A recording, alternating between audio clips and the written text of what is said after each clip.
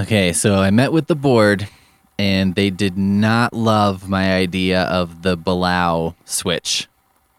Pretty much immediately, someone on the board asked if I was really suggesting we do a movie about an ape man who is a rapper, and did I not see the racist implications of that?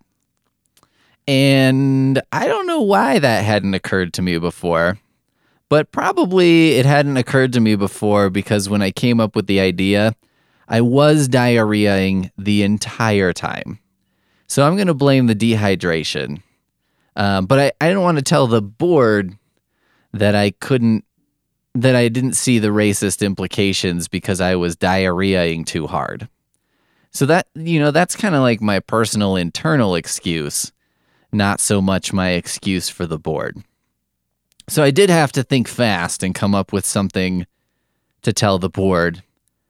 And unfortunately, thinking fast is not one of my strengths.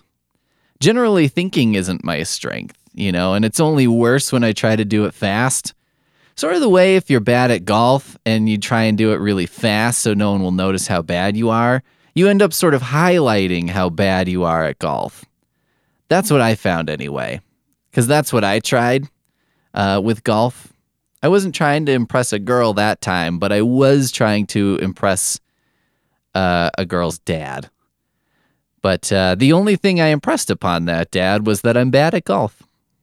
To his credit, he didn't say anything, and I don't think he even told his daughter that at some point I just wandered off of the golf course and the game and left and walked home. Maybe he told her, maybe not. But he didn't chase after me or make a scene, and I still appreciate him for that to this day. So anyway, thinking fast probably wasn't going to happen. So what I did is I told them that same golf story I just told you to stall while I came up with an idea, and I told it very slowly. And I think some of the board was pissed because I made it seem like the story had something to do with my idea. But it really didn't. It was just to stall for time. And then it's a pretty good story, too. Like, feel free to use my golf story if you want to stall for time. Because it's pretty simple and it has no point. So it's just that you went golfing and then it didn't impress a dad because you're not good at it, and then you left.